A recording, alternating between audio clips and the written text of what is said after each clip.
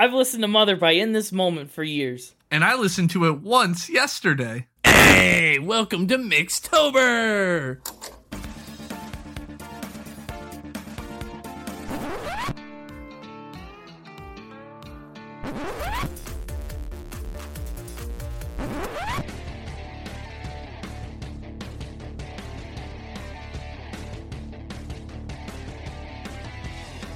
Hey everybody, and welcome back to Spin It, the Record Ranking Podcast for people who would rather be listening to music. I'm James, that's Connor, and it's still Mixtober.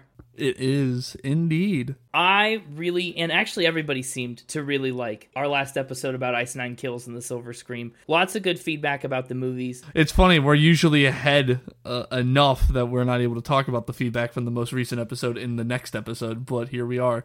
Well, Mixtober's been a busy month. So, I do have to make a correction, though. One of the movies that I really dogged on was The Crow, and I guess I got it wrong. The Crow is not about a dead guy who turns into a crow. The crow brings him back from the dead. Yeah. You know what wouldn't have happened last episode if you stuck to what you asked for? What? You wouldn't have gotten that wrong because I would have had the synopsis, so, you've done it to yourself. Well, you might have gotten it wrong, too. Then it would have been me giving the official Spin It retraction. That's why I looked up everything on my own to protect you. I didn't ask for your protection. You got it anyway.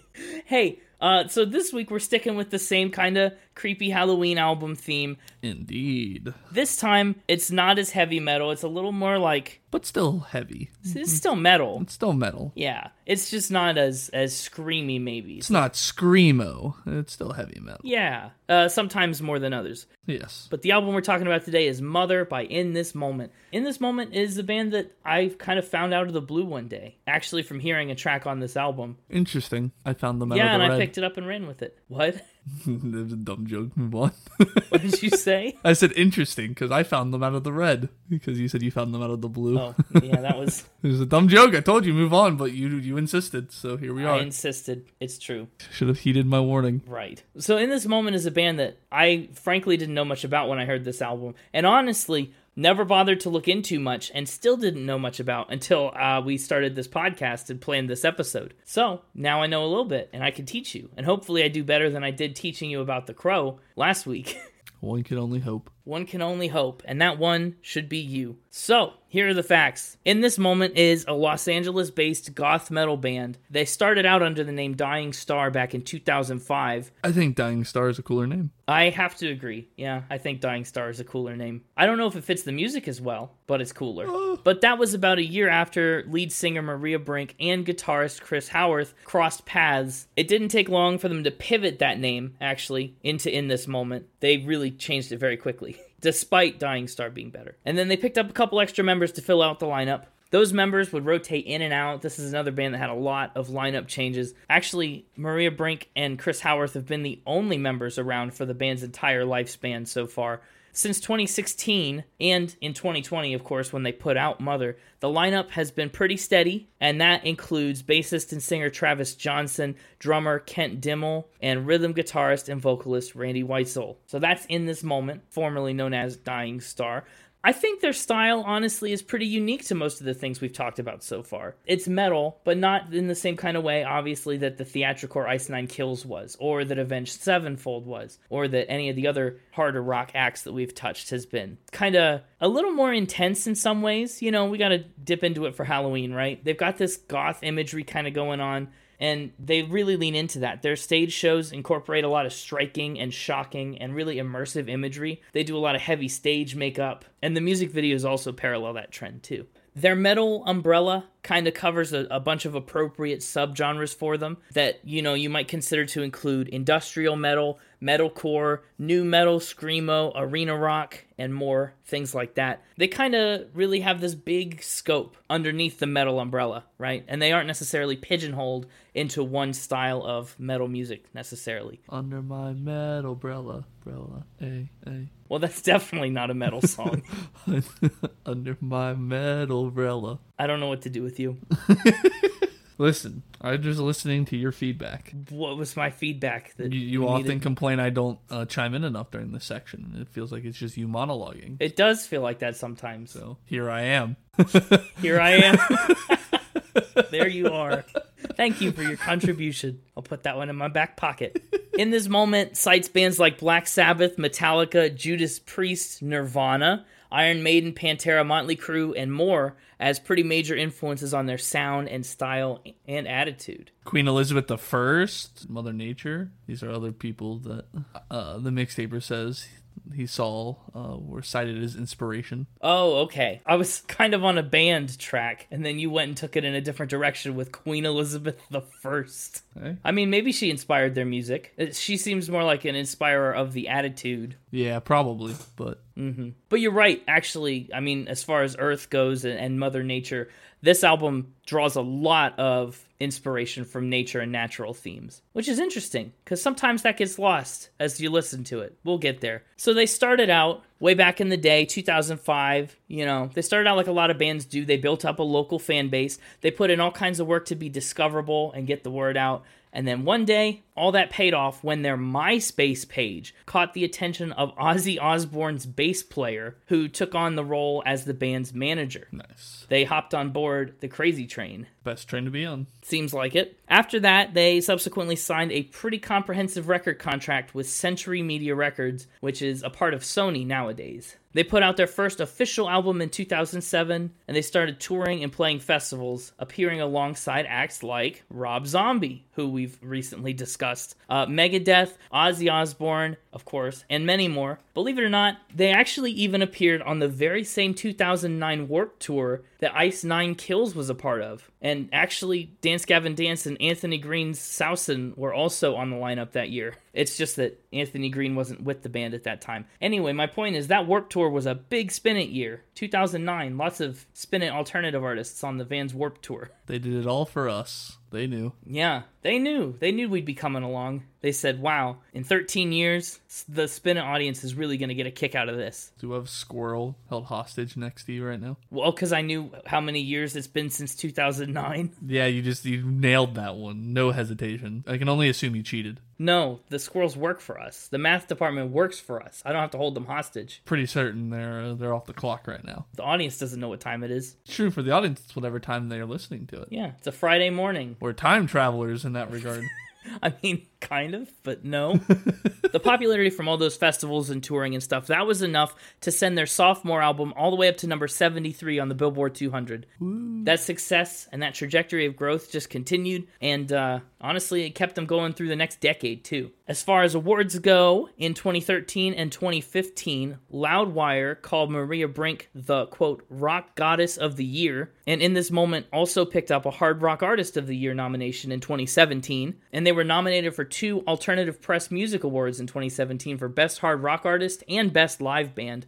And most recently, they picked up a 2021 Grammy nomination for Best Metal Performance for the song The In-Between. We will discuss momentarily. Interesting. Yeah, could be interesting. This week, we're talking about Mother. It's In This Moment's 7th studio album, and it came out just 2.5 years ago, late March 2020. The band actually worked on this album for 2 years. They teased that it was in the works as early as 2018, and to promote the album, they went on tour with Disturbed in 2019. Nice. That's a band I know because you introduced me to Disturbed. Oh, did I really? Absolutely. Yeah, you said you need to listen to Disturbed, and I put them on the Albums of the Month list. Really? Right around the time I listened to this, I think. I didn't realize I'd introduced you to them. Yeah, you did. Congratulations. But that point is when they teased a handful of singles. In 2018, they started to tease singles from this album and, test them out on tour. Their post-release tour was slated to be even bigger. They were going to go out with Raven Black, Dead, and Black Veil Brides, but of course,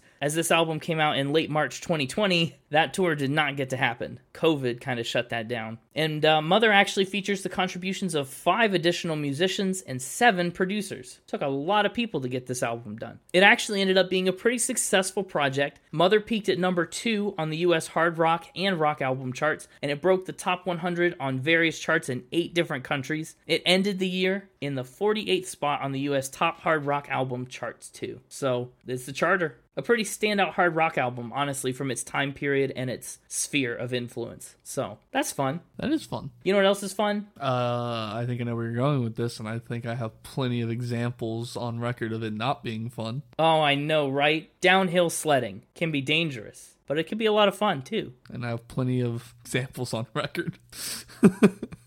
Please give us one. Insert record now. You don't have a bad downhill sledding story? Well, I was just, that was a note to the editing department to insert one of my mini records that exists of it. Okay. Insert it here. They're all documented. All your sledding incidents. Well, that's unfortunate. I'm sorry you've had such bad luck with it. All right, so this bit really went sideways. I feel like I set up a nice little transition. It would have been fun to talk about, and you really just derailed us with sledding. Well, I was planning to go sledding from the beginning, but then you derailed me by doing the whole plenty of examples of it going poorly thing. Why the heck were you going to go sledding? Because it's fun. But you're right. On a much more real note, Factor Spin is a lot of fun. Yeah. And it is time to play some Factor Spin. How'd you do last week? I don't remember. It's been so long.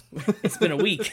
Last week I did not do well. Last week, for the second week in a row, I went 1-3. Oof. I got 1 right, and then I missed 3. Last week was gross. We had some yucky facts last week. Yeah, you're not having a good Mixtober. You're 0 for 2 on Mixtober weeks. Yeah, it's not great. We'll see if this week is any better. We will indeed. Let's get him on out here. Him being the mixtaper? Yeah. That's what I thought. Just checking to make sure. Hey, it's me. Hey, it's you. The Mixtape, Mixtober, week 3. I feel myself becoming more powerful. I mean, yeah, it is week 3, but Tina Turner, once again, very loose Mixtober tie-in. You called it Mixtober. That's your own fault. That's true. You're right. I did. So anyway, Mixtober week 3. I'm curious to see what you've got going on this week. Oh, it's been a while since we've had a themed episode. I guess it has. That's true. I mean, 63. It's been 4 episodes since we did a themed episode. You did a theme for Blondie with all of her close encounters. Yeah, 4 episodes. That's a whole month ago. It's been such a long time. The longest. And so we're back with some Halloween spookables this week. What? Like a Lunchable, but scarier? That was more of a Winnie the Pooh reference. What? Winnie the Pooh. Have you ever seen Winnie the Pooh's Halloween Spooktacular? I don't think it's called that, but that's what I'm going to call it. I've seen the thing with the Heffalumps and the Woozles. No, this is their Halloween special with the spookables. No, it again sounds like a Lunchable, but scary. I've never seen the Winnie the Pooh Halloween special. Oh, it's wonderful. What on earth is this Factor Spin about to be? It was a Halloween tradition growing up as a little wee mixtaper lad. You watched a lot of Winnie the Pooh Halloween specials? Yeah, every Halloween, multiple times usually. Interesting. I didn't know that about you. It's a classic. Okay, well, then I guess we're in for a classic round of Factor Spin to match. Yes, with our first one, she's always ready to fight a demon. She being Maria Brink. Oh, yes, Maria Brink, yes. Is always ready to fight a demon. Yeah. Fight a demon how? Like physically, or does she carry things to ward off demons all the time? That one. Okay, the second one. What does she use to ward off demons? She never goes anywhere without some sage and a tiger's eye. Is the tiger's eye like a special kind of crystal or gemstone? I assume you're not talking about the actual eye of a giant jungle cat. It's a gem that is known to ward off witchcraft. Okay. Has she ever had to fight a demon? No, not yet. She says she came close. Oh, yeah? Do tell. What was the close encounter? She felt a demonic presence backstage of one of the performances, but it quickly left. Nothing came of it. My guess, as a mixtaper, not any, don't factor this into your fact. This is just my guess. The demon could sense that she was ready to fight. Primed and ready to go. It's one of those things that because she's always prepared, the demons just kind of avoid her. They go find people not as well prepared to pick fights with. Right. Yeah, pick on the weak. Exactly, because they're cowards. But I thought she didn't start preparing for demon fights until after this happened. No. So when and why did she start preparing to fight demons? Just in case? Just in case, yeah. Like learning karate? No, just in case. Are there different levels of demon fighting? Can I be a black belt in demon fights? Well, yeah, I think if you just have the sage, you're somewhat prepared. But then when you get that tiger's eye, it levels you up. And I'm sure there's probably another level. Yeah, I guess so. Yeah, no, she just does this just in case she ever has to fight a demon. She wants to be prepared, like the Boy Scouts. Yeah, I mean, I'm not inclined to believe that would necessarily help you stand much of a chance against a demon, but really, I don't know. But it's known to ward off demonic presences and witchcraft. It's a tiger's eye. How much more prepared can you be? Is it known to? I guess there's this caveat in front of the word known that says supposedly known to ward off witchcraft and demons, but Well, I guess I'm going to supposedly say this is a fact. I just kind of figure, this band leans heavily into the occult imagery kind of thing. Yeah, I could see this being a thing. It's Mixtober. I'll say this is a fact. Well, you are supposedly wrong. This is a spin. Oh, man. Not off to a great start once again. Yes. So is she just unprepared to fight a demon? Or is she only ready to fight a demon sometimes? Yeah, that's pretty much what I'm telling you. As far as I am aware, she is unprepared to fight a demon. But maybe that's what she wants the demons to think. Oh, you're right. Maybe she is ready, but in secret. We know they pick on the weak, so she keeps it a secret. She wants to appear weak, so she can show people how well she can fight demons. Exactly. It's really a smart strategy. I'm like, bravo. Are you ready to fight a demon? Some might say I am a demon. Would they? Yeah. Okay. Well, what's your second fact? I really gotta shape up. No, I quite like where you're at. You're in the perfect shape. Shape down. Don't shape up, shape down. Well, we'll see which direction I'm trending after this fact. Supposed fact. She tried to catch the Loch Ness Monster. I'm amazed, actually, now that you say that. I'm amazed that it took 67 episodes for Nessie to appear in this podcast. We've had aliens, we've had, costumes and stories and movie cameos and ghosts, but we've never had a Nessie. No, we've never had a Nessie until now. How does one go about trying to catch the Loch Ness Monster? Do you get a really big net? Well, first you got to go to Scotland. Sure. Naturally, the first step is to arrive at Loch Ness. And then, I don't know what the best method is, but these people used a fishing pole. You wanted to fish Nessie out. Yeah, as one does. That doesn't seem wise. Like that, even if you got a bite, you're probably letting go of your fishing pole. Yeah. It probably is pretty strong. Yeah, I tend to agree. What kind of bait do you put on a fishing pole when you're hoping to attract like a prehistoric dinosaur? Well, everyone knows, obviously, that Nessie's favorite meal is a lamb chop. Okay, well, that honestly, I've heard about Nessie sightings in fields where shepherds are. Nessie comes out and eats a sheep or something, so yeah, I guess that's plausible. So I'm tying a lamb chop to a fish hook. Yeah, oh yeah. And I'm tossing it in the lake. Oh yeah. How long am I sitting out there before I decide to go home? Until the lamb chop gets a bite, obviously. But would you even feel it? If like a normal sized fish just bit a lamb chop? Oh, they felt it. Was it a big bite? Oh yeah, it was a big old bite. Are you trying to convince me that they think they got a Nessie bite on their lamb chop? They're pretty confident it was a Nessie bite, having zero evidence. What else could it have been? I don't know. A scuba diver who had a good sense of humor. Scuba diver that was a little hungry, forgot his lunch that day. Yeah. Saw a nice juicy lamb chop. How convenient. A lamb chop. Just yank on this.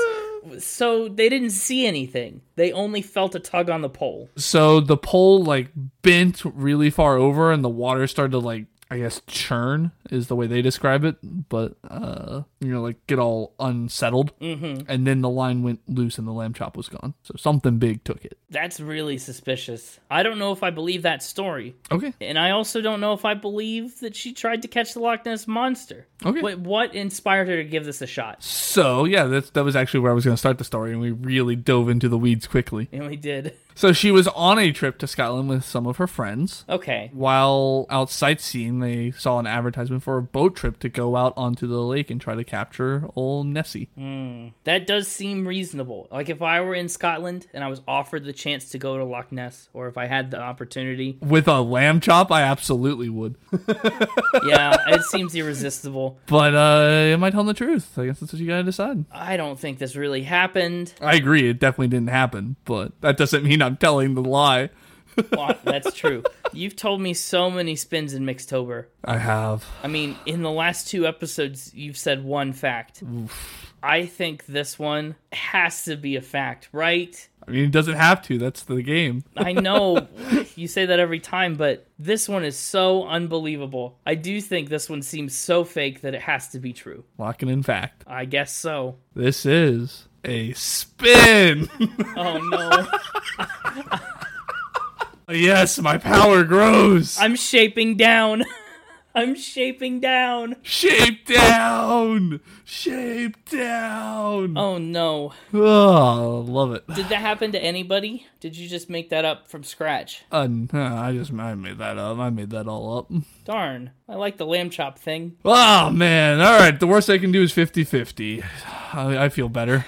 Yeah, I feel worse because in the other episodes this month, I've started with a win and I've been able to like not have as much pressure. This could very realistically be a shutout. It could be. Well, we'll find out. Yeah. With our next supposedly true fact, they met a little green friend. And by they, I mean Brink. Okay, a little green friend from Earth. Who's to say? Well, I don't know. We've had frog armies before. Fair enough. This is supposedly not a little green friend from Earth. Okay, so you're talking like an alien then. That is what they would be called, correct? Well, I just don't know why you Phrased it as a little green friend. phrased it so weirdly. Yeah. You will find out. So what were they doing when they met this extraterrestrial? They were outside their hotel room. Okay, like outside in a hallway or outside like on a balcony? No, like outside like in the street, in the alley, like next to the hotel. Okay, because it would be really weird. It like one thing to see an alien on the balcony.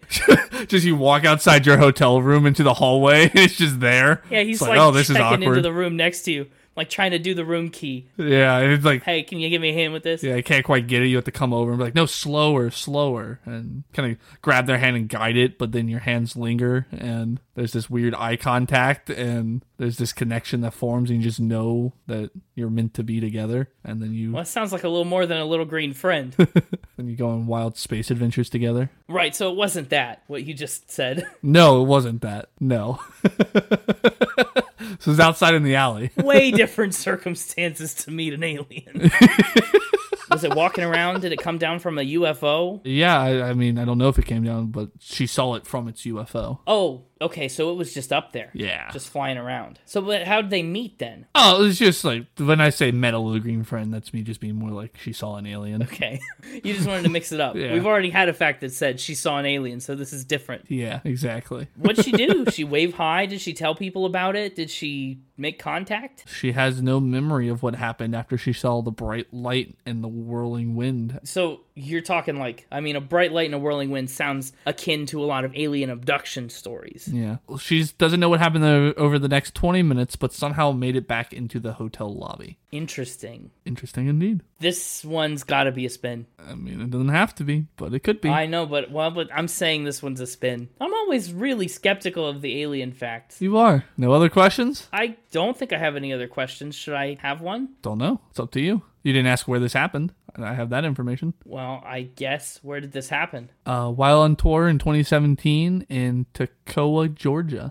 That was the only other information I had. Oh, well, that doesn't seem to change my answer. I think I'm sticking with spin. No, I didn't figure it would. It's just I really wanted to say it since I had it. You know, I hate to leave information unused. Sure. I don't think this is true. This is... How mad would you be if I said fact right now? It would be a little tough to swallow. Well, swallow easy, my friend. This is a spin. Thank goodness. I never know what to think about alien facts because I don't mean to like... Well, what's great about it is they're so subjective because I'm not saying that the alien story itself is true. I'm just saying that they believe it's true. Yeah, it's always a crapshoot because with a band like this, Yeah. I don't know. Like the fighting a demon and the like this is all very like believable, which is kind of one of the reasons that I wanted to pick this band and this album for Mixtober anyway, because we've got a lot of Halloween facts. Yep. Got one more for you, classic 4. Thank goodness it's not a classic shutout. Yeah, unfortunately. Let's see if you can pull back the 50-50. See if I can return to size. They met a little green friend. Yeah, so this is a different fact. Just want to confirm you did not hit the skip back button on your podcast player. No. We're still moving forward. Still moving forward. Now, was this one a little green friend from Earth? I think it depends on your school of thought. I think in most cases, yes. Interesting thing that you just said. What does that mean? It feels like a yes or no. It depends. I think there's different origin stories. Origin stories? What is this, like some lizard that maybe evolved from an alien? What are you talking about? I don't know. I think you should just keep asking questions until you figure it out. I think that'll be more fun. Well, that's not fun for me. So this green friend was an animal then? No. No. A plant? No. I guess humans are animals, so I guess yes to the animal question. Okay, so this was a human. In a way, yeah. I guess they're What do considered. you mean? I don't know if they're considered human or if they're like their own species. I don't know. They're humanoid. Let's put it that way. Okay, humanoid? Yeah. Is this like a cryptid? Are you talking about like she met a mermaid or like a chupacabra? I don't know what you're getting at here.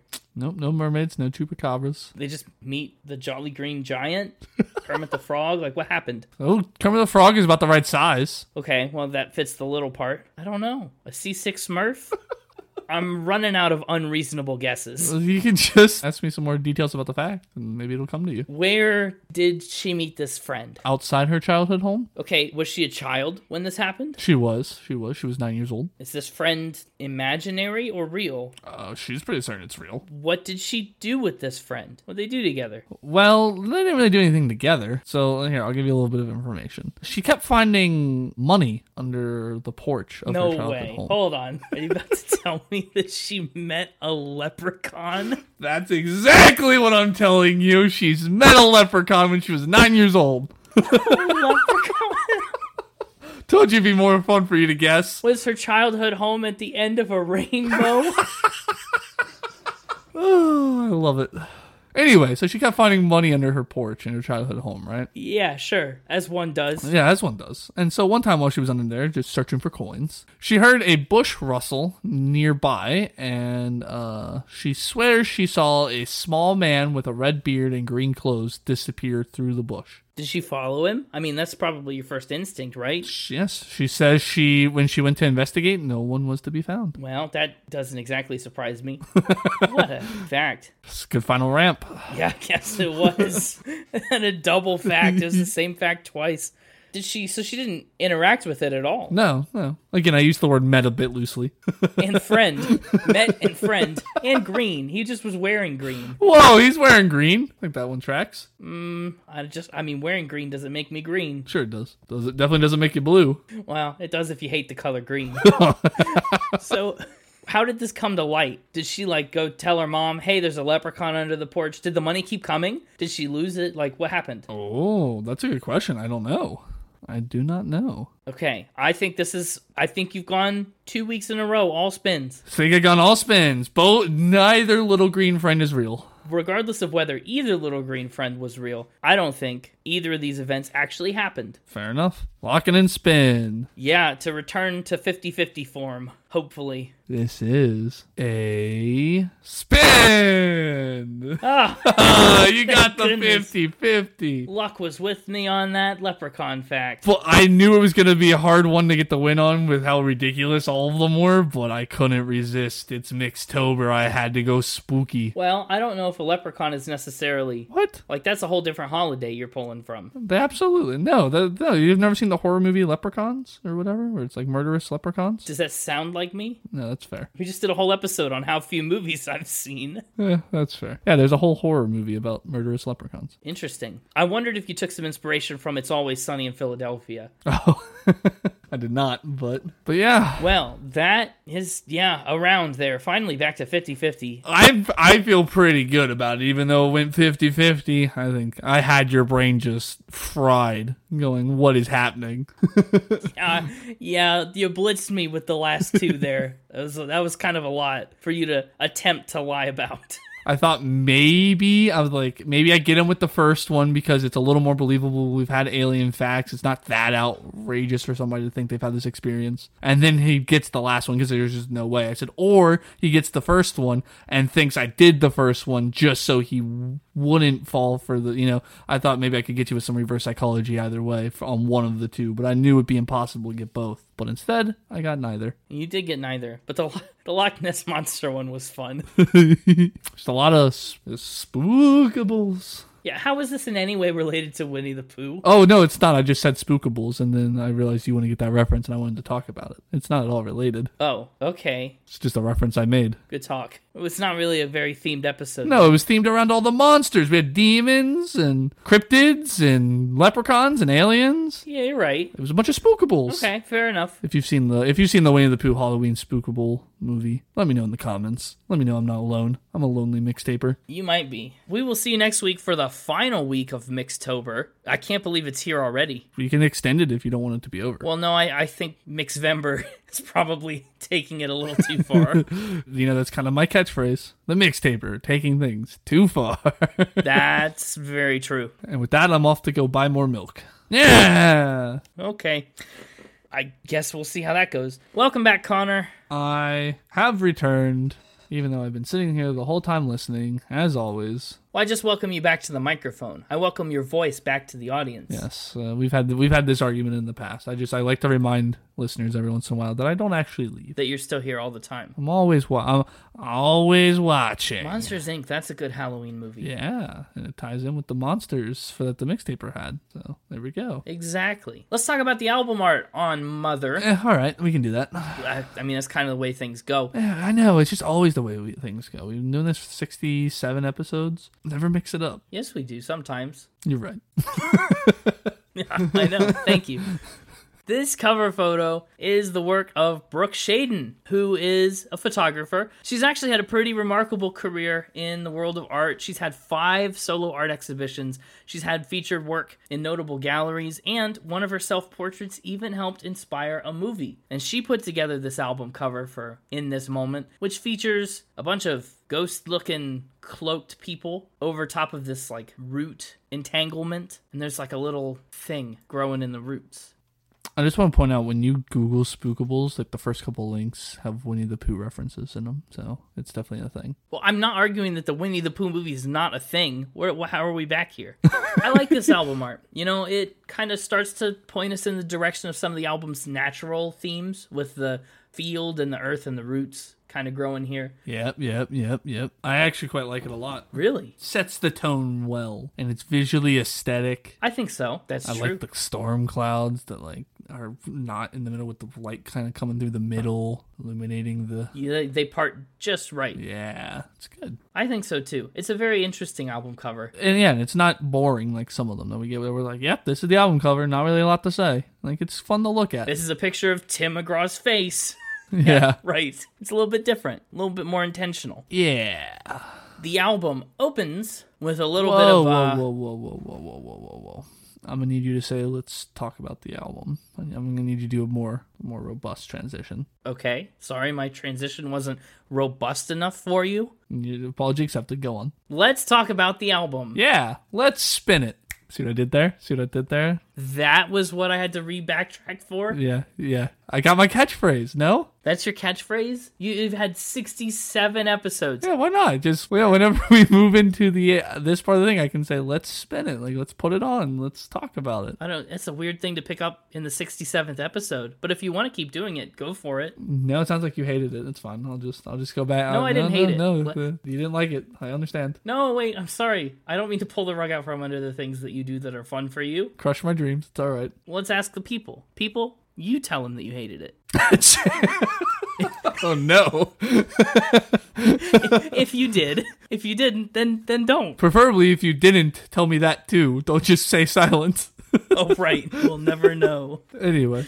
Yeah, let's spin it. This album starts with a little bit of an intro-lude, right? It's like an interlude, but an intro all wrapped into one. I like that intro-lude. Yeah, I think I made that up on my own. You probably didn't. Probably someone else somewhere has used it, but I also didn't see them do it when I said it. So it's legally yours, right? Yeah. I think that's what the lawyers would say. The Spin It legal department, we'll have to consult them. The interlude borrows some lyrics from God Is She. We won't touch that song for a little while, but they're here. The lyrics, just a little teaser. Of course, you don't know it's a teaser when you hear it the first time. No. And I knew it came back up later, like when we hit it, I was like, I've heard this on this album, but I don't remember where. Yeah, they sneak it in a way that's, no offense, very forgettable.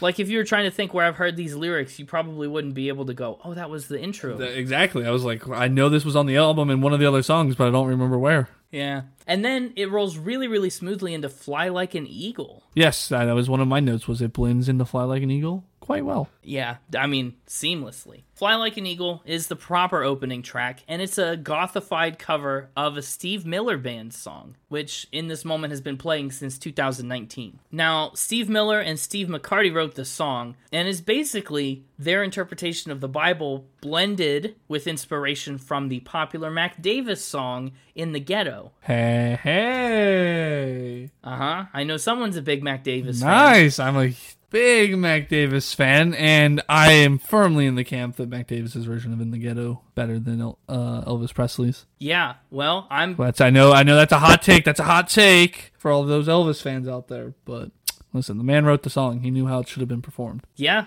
that's true. And, I mean, you can see that influence especially in this verse, feed the babies who don't have enough to eat and shoe the children with no shoes on their feet, right? Yeah, I mean, that feels very In the Ghetto inspired. Yeah. Now, the Steve Miller Band song is not exactly the same as the In This Moment cover, as you can probably imagine, but other versions of the song have been used as football anthems, promotion for the U.S. Postal Service, and more. So, Fly Like an Eagle has gotten around in various capacities. I don't know if you're very familiar with Steve Miller or the Steve Miller Band. Yes. You probably are to some degree. Yep. Yeah. Well, this version is it's vastly different. Yeah, and not in a good way. Yeah, it depends on your perspective. I think this is a good opening track for the album.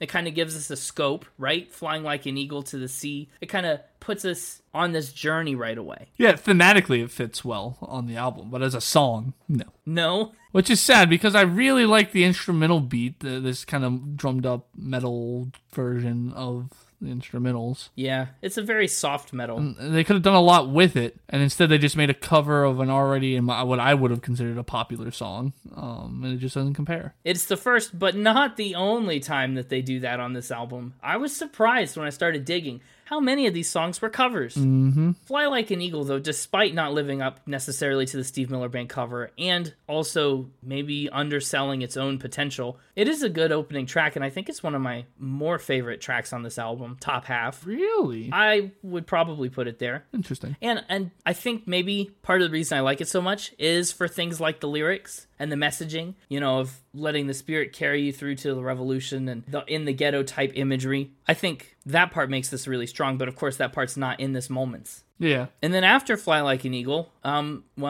we get another interlude. This is a real interlude, though. It's not an intro. It's not an interlude. But it kind of is. To the album. Because it felt like a new start to the album. It's almost like the album started over. Yeah, it is so, I was like, yeesh, do we really need another interlude right here? Like, we're 3 tracks in and have had one song. Yeah. It was almost like they couldn't decide whether or not they wanted the Red Crusade into the in-between to be the start of the album, or the beginning into Fly Like an Eagle to be the start. So they're like, why not both?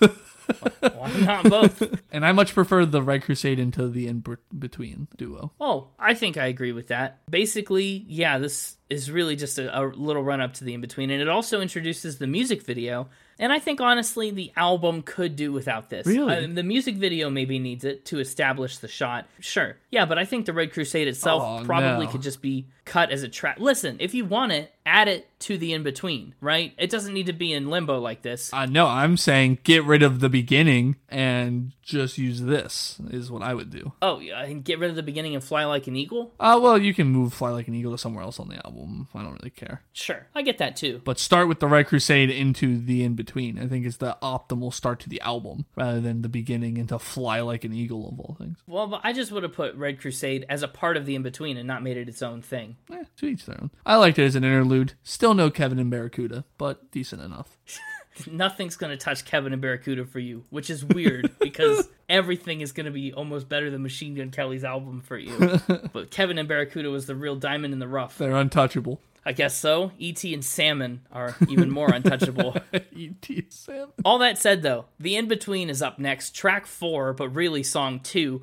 I think the In-Between is maybe one of the highlights of this album. This would maybe get my top 3 if I were doing such a thing. But you're not, and so you're not allowed to even mention that. Stricken from the record. Never mind. Yeah, redact it. The In-Between is the album's first and biggest single, and for the big In This Moment fans, you might have caught a couple different allusions to their older other songs like Blood, Sick Like Me, and Beautiful Tragedy, all of which get really direct shout-outs in the chorus. Basically, it's a song about being caught in between people's expectations and trying to find your own identity amidst all kinds of inner turmoil. So we kind of get this tug of war, right? Am I holy? Am I going to turn? Maybe I'm worthless. Maybe I have purpose. You know, there's a holy war within, according to the pre-chorus. And that's kind of what the whole song's trying to sort out. Yeah, this one, I'm torn on this one. You're in between. Yeah. I went through the song all the way through the first chorus, and I had mixed emotions. But by the time I made it to the second chorus, I think I had solidified my feelings. Okay. I really enjoyed the lyrics and the instrumentals on this track. They're pretty good. The lyrics are really good. The instrumental is awesome. But it's the way the vocal rhythms and style are delivered that it just isn't my speed. I like the sound of Brink's voice, but when you have that, like, the screaming overlaid on top of it, it didn't do it for me. I'm not a screamo guy. Yeah, that does happen a couple times. Yeah, the entire chorus is when they're like, I'm gonna bring a little hell. But then, like, she's doing it nice and sung-like, and then either herself modulated with screaming or the other guy's name doing it is, like, it's a faster pace, too, so it's like the rhythms don't quite line up, and he's just screaming it, and yeah, it just didn't do it for me. Yeah, I like the verses, and I like the idea well enough, and I even like the first part of that chorus, you know, I'm gonna bring a little hell, bring a little heaven. And then the rest of the chorus does just feel like a little bit of a fan service piece where they don't really say much. They just reference a bunch of old song titles. Well, as somebody who doesn't know any of their other work, I didn't notice that, so it didn't bother me. Well, I know. I feel like it doesn't say much. But anyway, that's just the chorus. Verse 2 really kind of brings in a little more of that, like that external pressure to conform, right? About being told I was nothing, told I was pure. And then we get into this really intense self-doubt and introspective questioning. I kind of like it. You know, am I the high? Am I the low? Yeah, like I said, I like the lyrics. It's just the delivery of them. Fair enough. I do think it's a pretty good first original song for the album. 4 tracks in. Well, hang on now. Both interludes together equal half a song. Okay, 3.5 tracks in. Yeah. I think the in-between is all right. The next track on the album is Legacy. Indeed. This is another song that they debuted back in 2019, and it's actually a tribute to Maria Brink's grandfather and other veterans and members of the armed forces. Oh, that's nice. Well, the song itself is a little raw and, you know... I just mean it's a nice a tribute. That's it's a nice gesture. Yeah. It's a nice tribute. Yeah, it is a little, like I said, pretty real. You know, walking till feet bleed and sacrificing everything and creating this legacy. I do like that a lot. Yeah. They said that this song is for their grandfather and their father and brothers who have all passed away. They said the song is for them and to all the selfless men and women who have served in the military and still do. We thank you for your bravery. And I think you're right. It's a pretty moving tribute. One of the lyrics says, I will dance with you till the shadows slip away. I'll lay my hands on you to ease the pain. I like that a lot. I love the sound of the chorus on this one. Like the last time I talked about how I did not enjoy the chorus, I really enjoyed the delivery of the chorus on this one. Yeah, the chorus here feels kind of like what the band is all about. Yeah. Like this is an identity piece. I think unlike most of the other songs on this album, there's a real, like, substantial weight to these lyrics. I don't think we necessarily get that in a ton of other places. Yeah, I agree. This one, it lands well, and it's pretty impactful. Yeah, it's exactly. The lyrics are just well written. There's weight to them. There's just something here that doesn't exist on several of the other tracks. Mm-hmm. And then just the way she slides into some of the lyrics is just very wonderful. The "We are one, reborn free," yeah. Like she like slides into some of it, and it's good. The delivery's great. Yeah, great delivery. Great delivery. Like DiGiorno. No, that's not delivery. Oh. It's DiGiorno. Oh. What do you think about the last chorus? How do we feel about it? So they started off with, because we are one, reborn free, right? Which were you saying? I am you and you are me. I'll sacrifice everything instead of you sacrificed everything. Like, what do we think that's the line, basically? Like, what does that give to the song? I think it gives some interesting stuff. Yeah, it does. Good stuff. I think the pivot like that, I mean, for you to sacrifice everything and create your own legacy is obviously kind of the tribute that this whole song pays. But then at the end to say, I'll sacrifice everything. With kind you. of like now, like you did, I will also sacrifice everything sing it so that you are and will always be like to keep your memory going, right? Like that's what that To keep your line is. memory. Yeah. I love it. That's what it's getting at. Yeah, I like it a lot too. Had to highlight that moment. Good moment to highlight. And you know what a bad moment to highlight is, maybe? Okay. Track 6. We Will Rock You. That's right. The original song, as we all know, is done by Queen, and it is a stadium rock anthem for the ages. And it may be a hot take, maybe it's not.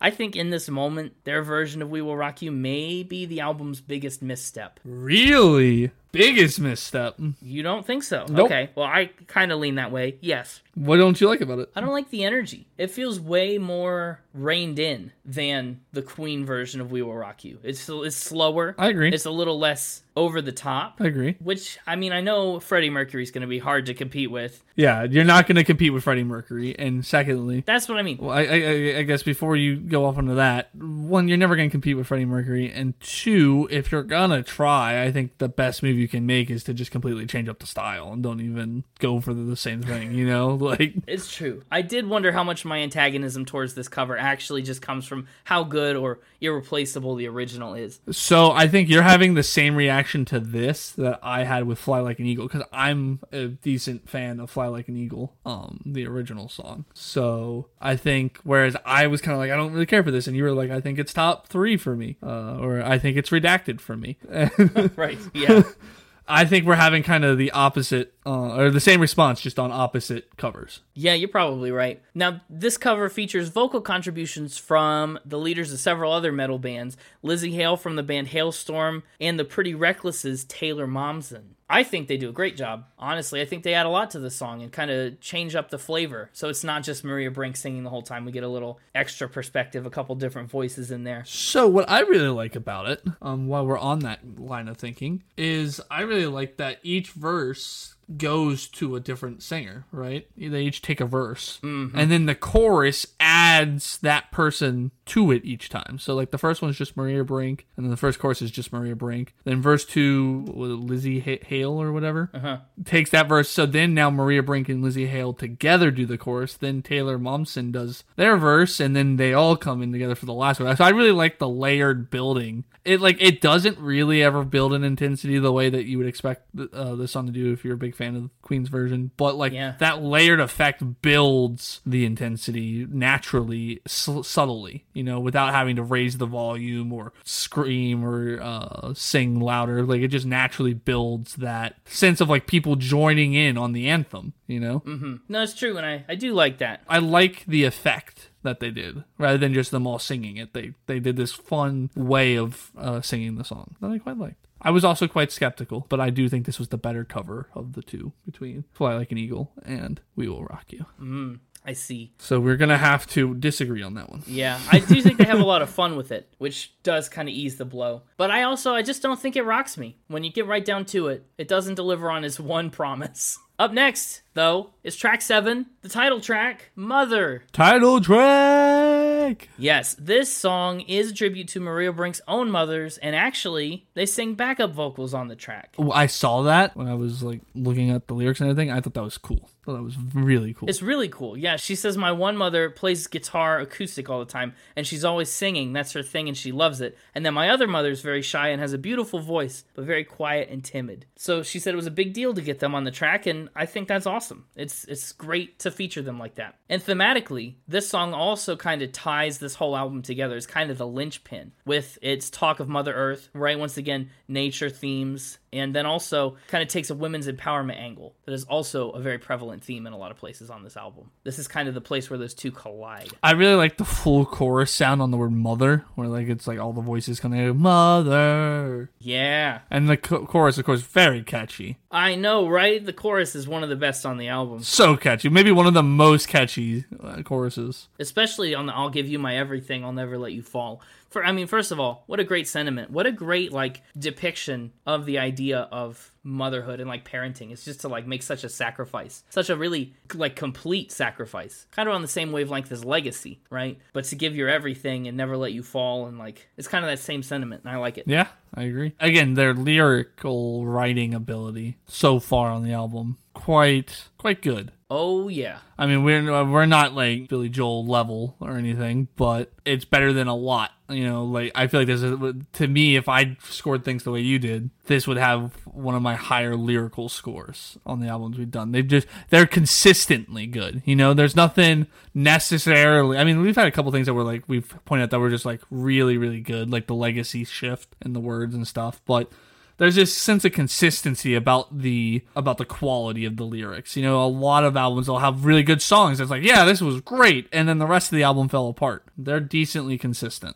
I agree with you. This album is remarkably consistent, especially in its tone. Yep. Which we'll get into a little bit later. I have some thoughts about. There is a notable exception to their lyrical writing ability that we will get to later, and I will point it out, but otherwise pretty consistent. Well, yeah, I don't think the album's guilty of this yet, necessarily. Well, a little bit on We Will Rock You. I think this album, I know I'm kind of tilting my hand early here, but it kind of tends to take itself a little too seriously for my taste. Interesting. Yeah, it seems a little indulgent and intense, just for intensity's sake, sometimes. And again, it is consistently that, which, I mean, is pretty good to its credit, you know? But also, I don't know if that's for me, necessarily. No, I agree. I mean, this style in general is not necessarily for me, but I can appreciate it for its ability from a technical standpoint. Oh, yeah, technically, especially production-wise, is very unique and pretty good. So, you know, for all the In This Moment fans out there, when I inevitably score it lower than you want, just remember, technically, love it. It's just not my style, and that unfortunately factors heavily into my score.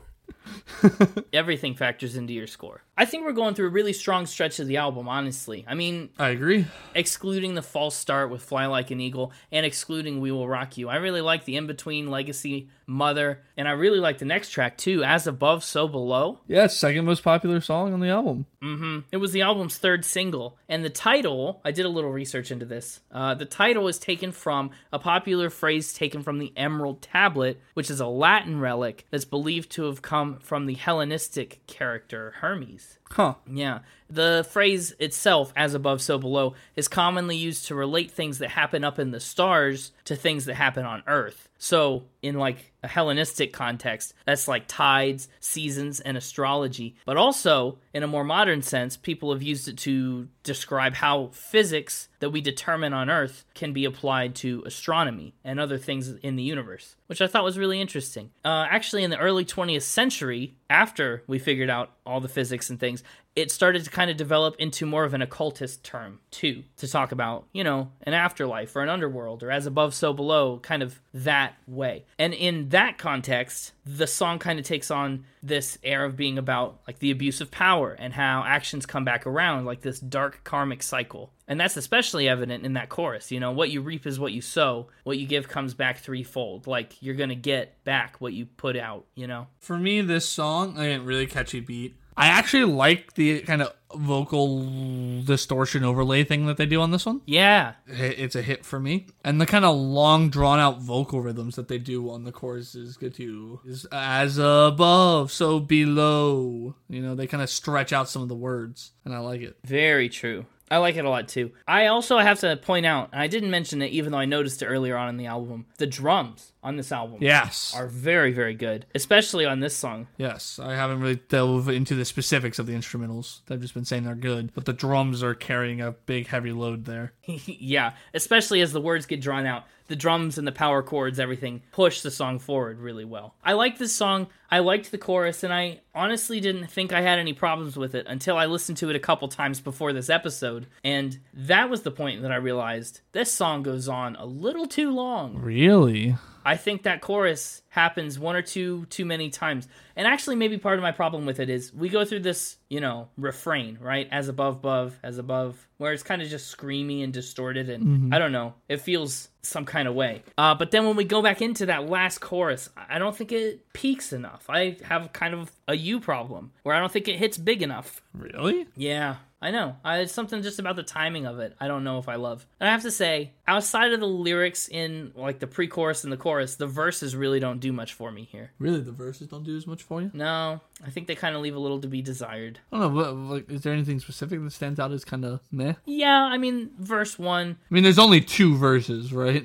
We kind of go for parallelism here with I won't lie, it's tempting. I won't lie, they're empty. Your promises and your stones, that's fine. It's like okay, but it doesn't really do much for me. Oh, no, I like it. Good. I'm glad you like it. On an album that's not always your style, we'll take anything you like that you can get. Fair enough.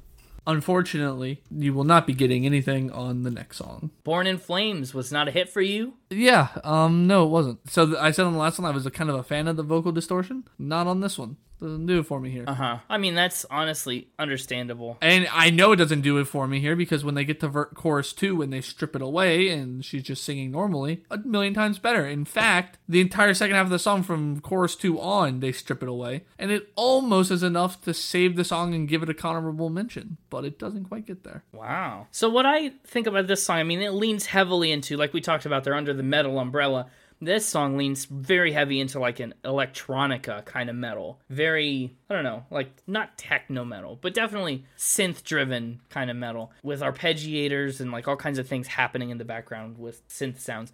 And that's a thing that I've never actually been able to get into much. Interesting. Yeah, well, there's a couple of bands that I've listened to that do that, and a couple of albums by bands that don't usually do that, where they've tried that, and I just can't get into it as much. Born in Flames really echoes that, and honestly, it just doesn't move a lot. I think Born in Flames is a little bit of a boring song. I agree. Well, I don't know about boring, because like I said, the first half kills it for me. The second half, I enjoyed quite a lot, and it almost saved the song, but... I think it's just tough to put this song after a song that kicks as hard as Above, So Below. It's okay. Born in Flames is one of those songs that's kind of just here. And honestly, so I talked about just a second ago how much I think we're on a strong stretch of the album with the first couple tracks all the way through track 8, honestly, with few exceptions. The back half of the album is a little harder for me to get into. I agree. And I mean, that starts with Born in Flames. I'm glad we're on the same page. Oh, yeah. I think we will be for the rest of this. Up next, track number 10, double digits, God Is She. This is the one, remember, that the intro interpolates. Yes, and I couldn't remember it. You can remember it now. I think the song is a little bit of an exemption from the weaker back half. I know I just mentioned it and then said this one doesn't count, but this one doesn't count. It's a very self-aggrandizing song talking about her power as an individual and the influence that she has over people. And it's a lot of like buzzwords. It kind of reminded me a little bit of the Silver Scream, just in the way that it's very theatrical, very exaggerated, you know? Yeah. For me, this song was going to live or die by its chorus hit. Well, that's a good thing for you to focus on then, because I think this song does that pretty well. I disagree. Really? You don't like Watch As I Set Fire to Everything? No, it doesn't hit the way I want it to based on what... The verse, it has this very bumpy verse where it's kind of... It's I am God and it's very...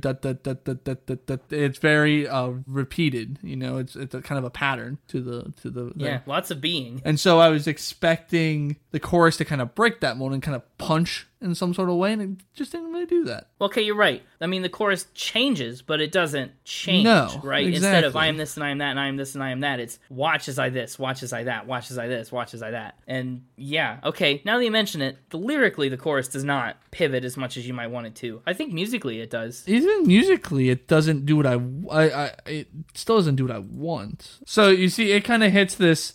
So it ends on crawling through, and then it kind of bleeds up into, and I actually liked the bleed on the So Watch. That was nice, where it's like, So watch as I set fire to every... It still is smooth. I kind of wanted it to go big, you know, I wanted it to kind of go, like, more aggressive. It still got that same smooth, or, like, that same, I don't know, smoothness, but, Yeah, you're right. It's not particularly aggressive. Yeah, it doesn't go aggressive, which is what I felt it needed after all the ba-ba-ba-ba-ba-ba in the music that was going on. It was kind of like the drums were just kind of marching along to the I am this and I am that. And so I was expecting it to kind of, especially when it got kind of quieter, because it goes with the you've been crawling through and kind of bleeds down. And so I expected it to be like, so wah ba ba ba ba, and like really hit big on the chorus, and it didn't. Yeah, see, it's not super heavy metal. It's kind of a softer around the edges metal. It's aluminum, not steel. It's very interesting. It's yeah. Oh, this is a heavy aluminum album. That actually makes a lot of sense to me, even though it's kind of mostly, you said it kind of like a joke, but also I think that's a great way to describe this. Like a lot of my jokes, there's a little nugget of truth in there. Yeah. To that point, though, the same way that this song goes, I am this and I am that and I am this and I am that, lots of being, Holy Man, the next track, takes a similar lyric approach. Show me this, show me that is a lot of showing instead of being, but it's the same kind of element behind it. Which, and honestly for me, in Holy Man, it lands about the same as in God Is She. It lands the same, but in like a flip of the script. The things was traded places, but the score came out the same. I kind of like the chorus on this one, but the verses left me hanging. Yeah, I can get behind that. And it's the first time on the album that the instrumentals kind of left me hanging a little, specifically on the verses. Chorus still fine, but the verses... That doesn't surprise me. The instrumentals on the verses, as far as I can recall, are just more or less drums again. Yeah. There's really not much else happening. And again, but not even like meaningful drums. They're just kind of there so that it's not a cappella. But the chorus picks up with the guitars Yes, and yeah. kind of this wall of sound in the chorus that I really like. Yeah, they say chorus is good. Yeah. The score comes out the same, but for opposite reasons. And then we run into that same problem that we've seen so many times before where 4 of the lyrics in the chorus are just the same. Show me a savior. Yeah. Where it could do so much more lyrical legwork. Yeah. And it just doesn't. We really are about to listen. One more track and I'm about to hit it hard for repetitivity. Oh. This was like the harbinger of it, you know? Yeah, good word. Good word. It was indicative of a problem that was right around the corner, you know? Yes. Oh, yeah. Well, we'll get there in a bit. I like this song okay enough. It's all right. It's all right. Born in Flames was the start of the snoozers. God Is She lifted us up out of it. Holy Man is really lowering us back down into it. Up next is Hunting Grounds featuring Joe Cotella of the band Dead. D-E-D, Dead. Yes, and they just waste all of his potential. Wow. First of all, did you know that he's Maria's partner? I did. And by I mean the mixtaper told me. Oh, okay. Well, he spoiled everything. Yeah, he tried to see if there's anything he could do with that. Yeah. Well, first of all, I love his voice. He reminds me of the lead singer of another, former band that I really like. So, I like the way his voice sounds, and honestly, I like the way that they blend together. I love the way his voice sounds. I love the way they blend together. So, what do you mean by they wasted all of his parts? They wasted the potential. First note was, unexpected male vocal. I like. And then, no, they're wasting it. Because they just repeat one another. Well, they just sing the same thing back and forth. We know one of us is going down, so I say we do this anyway. Then the other one comes in. We know one of us is going down, so I say we do this anyway. yeah. You know? No, yeah. You know, on the chorus, down in the darkness beneath the light, meet on the hunting grounds down. Down in the shadows, become the night, meet on the hunting grounds down. It's just very similar, repetitive lyrics, and just back and forth. One says it, then the other one says it. One says it, then the other one says it.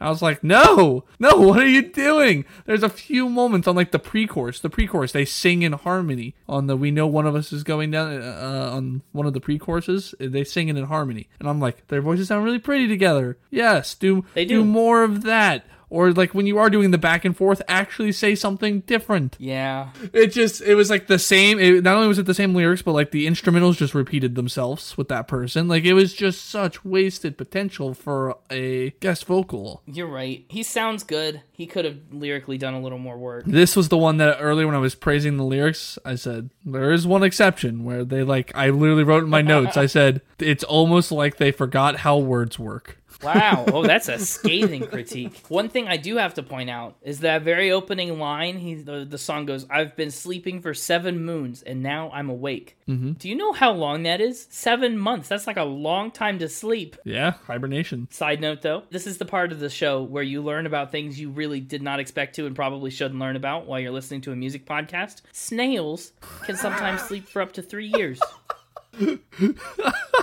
I learned. I was like, does anything even sleep for 7 months? Because I knew bears hibernate, but that's not 7 months. So I looked into it. Hunting Grounds, I think you're right, does just represent a little bit of wasted potential. We see how good it could be. We know how good it could be based on what they did on the rest of the album. Yeah, and it just doesn't quite get there. Nope, no, it doesn't. Up next is the next to last track, 13, Lay Me Down. Basically, the idea of the song is, lay me down at the grave, but you can't really kill me. It's a song of resilience and persistence. And I like that. There's also just not a lot of lyrics past those first two verses. No, it's, again, that harbinger. I'm really going to get as many miles out of that word as I can this episode. That's the word of the episode. Yeah, that's the word of the episode. You haven't done that in a while. You used to have one every episode that you'd really lean into. But that was like in the dozens of episodes. That was like the teens. Yeah. Juxtaposition. Nailed it. Juxtaposed, yes. I used to say juxtaposed a lot. You did. Anyway, that harbinger, like I said, it was indicative of a problem with the lyrics. Uh-huh. Lay me down.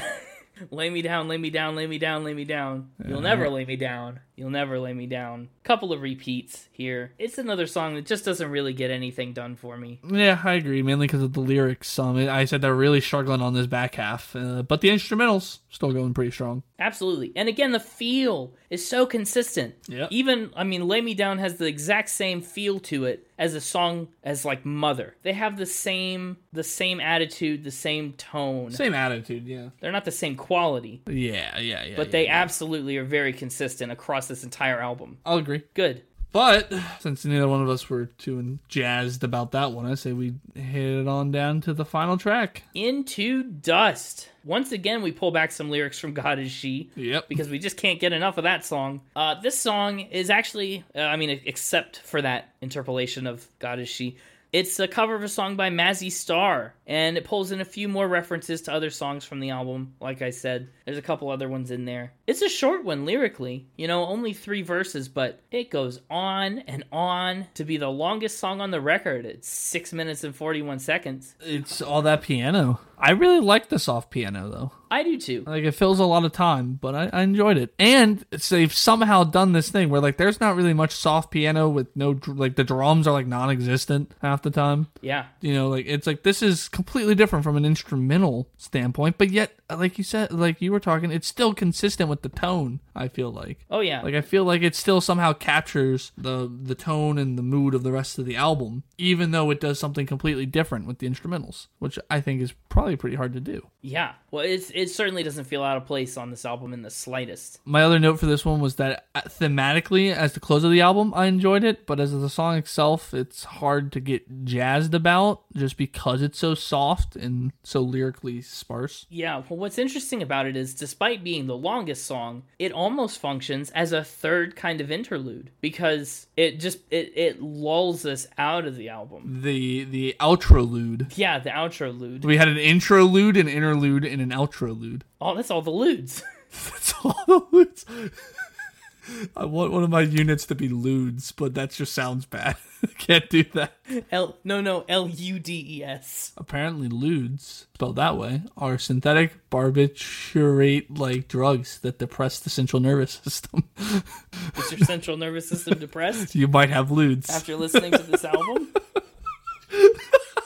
It's like a PSA commercial. Like, if your central nervous system is depressed, you might have ludes and be eligible for compensation. I think Into Dust is a pretty appropriate way to end the album, honestly. It kind of feels like a good thematic closer. Oh, yeah, because quaaludes or quaaludes, or however that's pronounced. I've heard that term. Sorry, I'm still on ludes over here.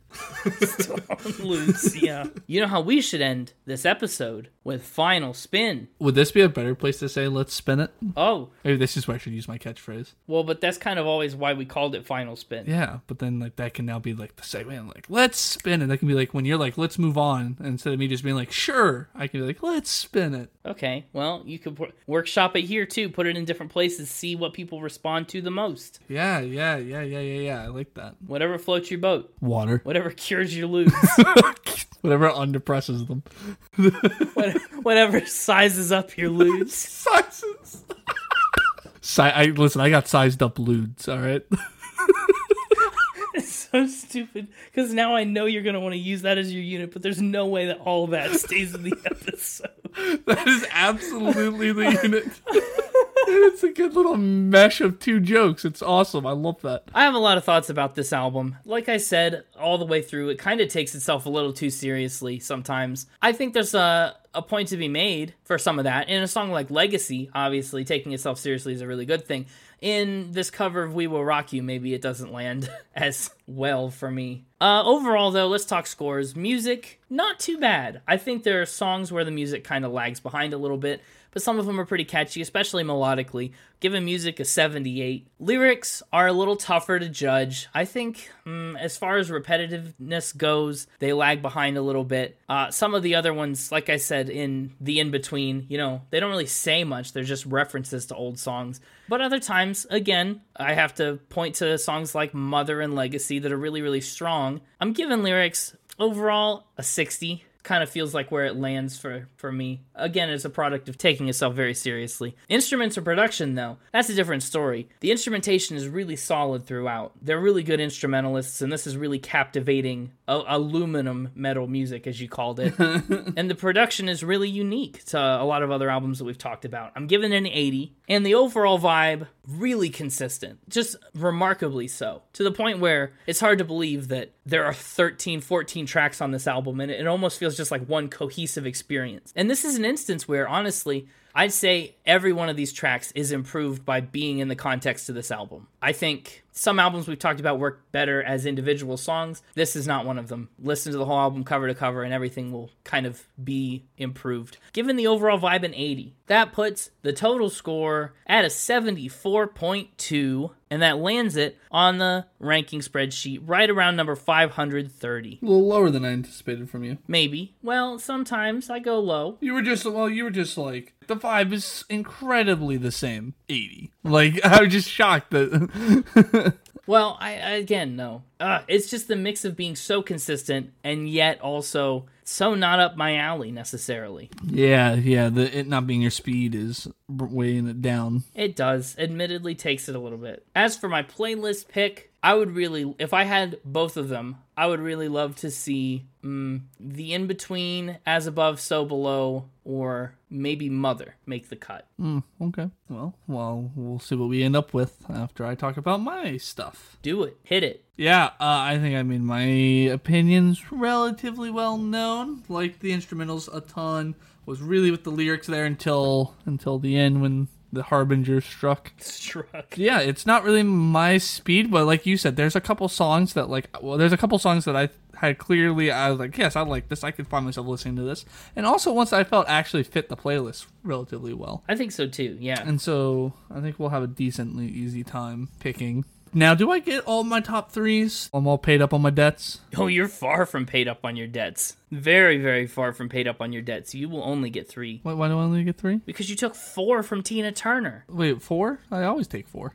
Extra. You took 4 extra from Tina. I took 4 extra from Tina? You took 8 of 10. I took 8 of 10? Oh. You shortchanged yourself on Mixtober. Oh, no. Okay, so I only get 3, so past me really screwed current me. I think I'm going to go with my top 3 in album order. Legacy. Yes. Nice. Oh, that was a good one, too. I'd be okay with that on the playlist. We Will Rock You. I know. And Mother. 3 in a row. Woo, you went in a row. And I know it's redacted, but the honorable mention was also in that row. So, on either side of it. So it's like playing a game of Battleship. Yes. We have to guess whether you liked As Above, So Below, or the in-between. We will never know. We will never know. It's redacted. Yikes. Well... For me, if I had my 2 picks, I would take Mother and Legacy, I think. I'd be fine with either of those, so pick away. Well, if you're fine, you want to just do both those? No, I'm not fine with both of those. Oh. I'm fine with either of those. Well, you gave like what you thought yours were, and I was going to give what I thought mine. I thought we were going to try to meet in the middle somewhere on what they both should be. I think if you took Legacy, I'd take As Above, So Below. If you took Mother, I'd take the in-between. Really? Because Yeah. to me, Legacy and As Above, So Below were kind of the two that I felt I didn't want them both on the playlist. I think I'm going to go with Legacy. Okay, I like that. I'm going to go with As Above, So Below. Yeah, all right. I'm sad to see Mother not make it, but it's the way the cookie crumbled. Well, the whole album is named Mother, so in a way, it's kind of still on the playlist. Fair enough. As for my score and accompanying unit, I feel like your unit's already going to be spoiled. How can I not leave that part in there at the beginning? Yeah. This one is gonna get... Can I make a prediction? Oh, yeah, absolutely, of course. This may be a little harsh. I think you're going to venture into some rare territory with this album. Really? Yes. I think it's possible that you give this a 4 or a 5. Interesting.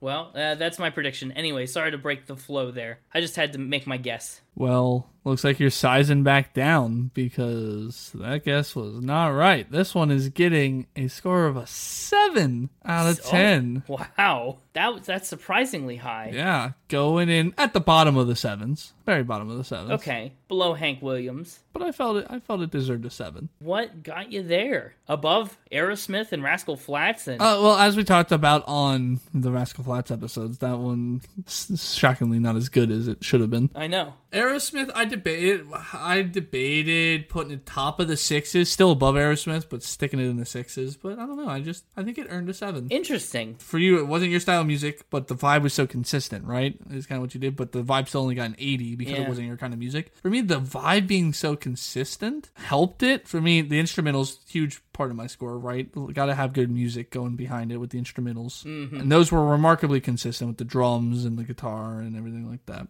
The lyrics were, for the most part, really consistent. I quite enjoyed their lyrics. Like I said, it was upper tier lyrics for me in terms of podcast episodes. So yeah, I think those two things, the fact that I could really dive into the lyrics and that there was some good music behind it, even though there were certain parts where it was screaming or where it got a little heavy for my taste, I think it earned itself a bottom 7. And to go with that bottom 7 sized up lewds to go with it. Sized up Ludes, Ludes. Yes. Very important, the spelling. Our lewds are sized up and our nervous systems are depressed. Yes, so very interesting. That's a good unit. What a unit. I can't believe that you like this so much better than the Silver Scream. Yeah. Actually, that's the real surprise for me. I thought you'd be all about the movies and... Oh, I was all about the movies. I just wasn't about... The key there is, right, I'm a big movie guy, but those weren't the movies. Those were songs based on the movies. And the songs based on the movies didn't live up to the movies, in my opinion, except for those first couple. I think it just illustrates our different tastes in metal music. I definitely like the harder stuff more. This aluminum stuff is like okay, but... No, I'm much more of an aluminum metal guy. Seems to be the case. Hit me with that foil. Right.